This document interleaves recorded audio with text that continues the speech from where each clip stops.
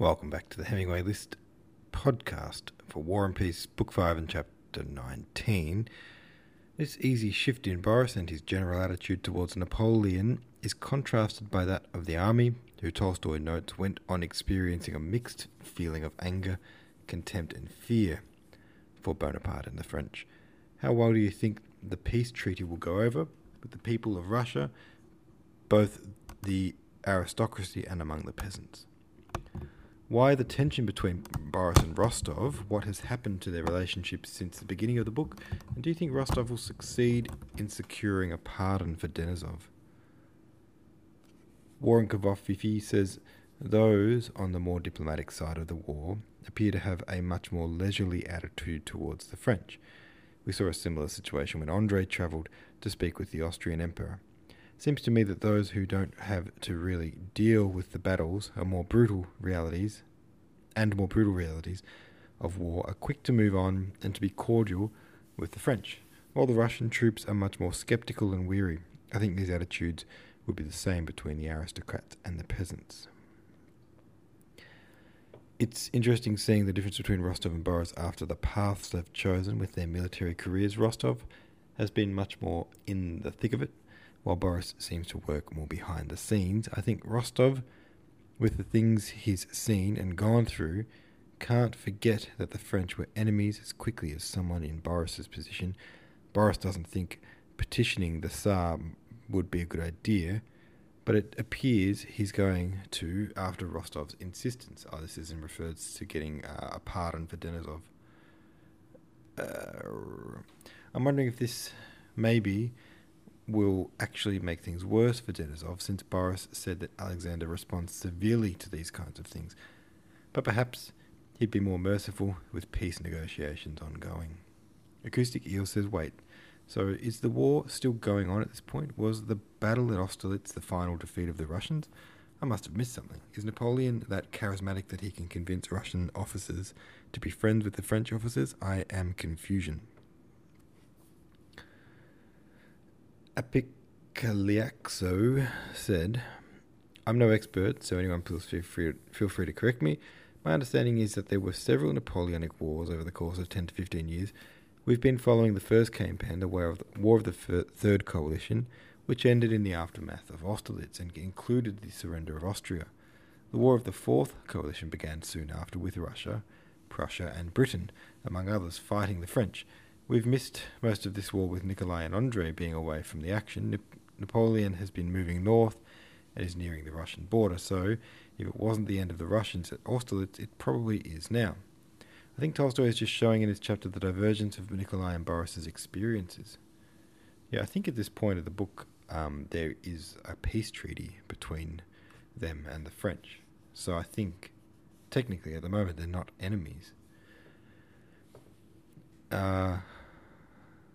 That's my understanding, at least. But yeah, you can understand why people like Rostov are still a bit cautious of being too friendly with the French after what they've been through on their behalf. All right, let's read the next chapter. Straight on with it. Chapter 20. It goes like this.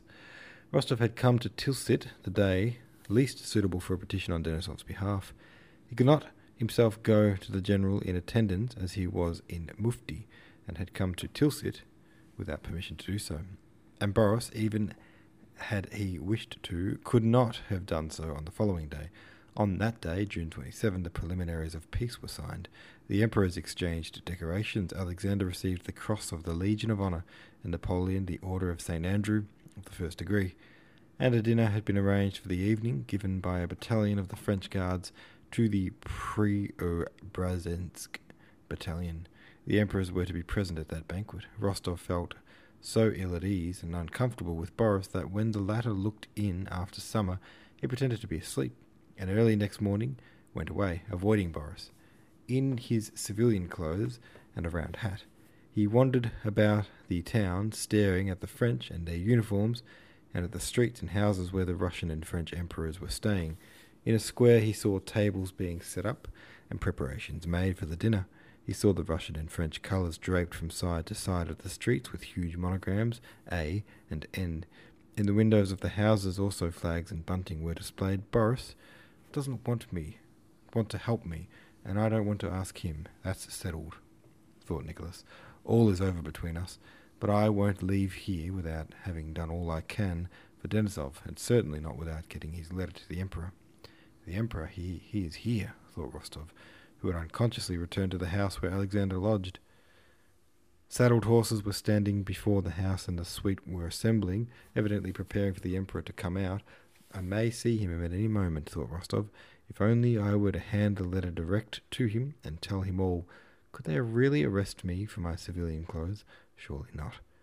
He would understand on whose side justice lies. He understands everything, knows everything. Who can be more just, more magnanimous than he? And even if they did arrest me for being here, what would it matter? Thought he, looking at an officer who was entering the house that the Emperor occupied. After all, people do go in. It's all nonsense. I'll go in and hand the letter to the Emperor myself, so much the worse for Drubetsky, who drives me to it. And suddenly, with a determination he himself did not expect, Rostov felt for the letter in his pocket and went straight to the house. No, I won't miss my opportunity now, as I did it after Austerlitz, he thought, expecting every moment to meet the monarch and conscious of the blood that rushed to his heart at the thought. I will fall at his feet and beseech him. He will lift me up, will listen, and will even thank me. I am happy when I can do good, but to remedy injustice is the greatest happiness, Rostov fancied the sovereign saying, and passing people who looked after him with curiosity, he entered the porch of the Emperor's house. A broad staircase led straight up from the entry, and to the right he saw a closed door. Below, under the staircase, was a door leading to the lower floor. Whom do you want? Someone inquired. To hand in a letter, a petition to His Majesty, said Nicholas, with a tremor in his voice. A petition, this way, to the officer on duty. He was shown the door leading downstairs, only it won't be accepted. On hearing this indifferent voice, Rostov grew frightened at what he was doing. The thought of meeting the Emperor at any moment was so fascinating and consequently so alarming that he was ready to run away. But the official who had questioned him opened the door, and Rostov entered. A short, stout man of about 30, in white breeches and high boots and batiste shirt that he had evidently only just put on, standing in that room, and his valet was buttoning on the back of his breeches a new pair of handsome silk-embroidered braces that, for some reason, attracted Rostov's attention. This man was speaking to someone in the adjoining room. A good figure and in her first bloom, he was saying, but on seeing Rostov he stopped short and frowned. What is it, a petition? What is it? Asked the person in the other room. Another petitioner, answered the man with the braces. Tell him to come later. He'll be coming out directly. We must go. Later. Tomorrow. It's too late. Rostov turned and was about to go, but the man in the braces stopped him. Whom have you come from? Who are you? I come from Major Denisov, answered Rostov. Are you an officer? Lieutenant Count Rostov. What audacity. Hand it through your commander, and go along with you. Go. And he continued to put on the uniform the valet handed him. Rostov went back into the hall and noticed that in the porch there were many officers and generals in full parade uniform, whom he had to pass. Cursing his temerity, his heart sinking at the thought of finding himself at any moment face to face with the Emperor and being put to shame and arrested in his presence, fully alive now to the impropriety of his conduct and repenting of it, Rostov, with downcast eyes, was making his way out of the house through the brilliant suite, when a familiar voice called him, and a hand detained him. What are you doing here, sir, in civilian dress? Asked a deep voice. It was a cavalry general who had obtained the Emperor's special favour during this campaign, and who had formerly commanded the division in which Rostov was serving. Rostov, in dismay, began justifying himself, but seeing the kindly, jocular face of the general, he took him aside and, in an excited voice, told him the whole affair, asking him to intercede for Denisov, whom the general knew.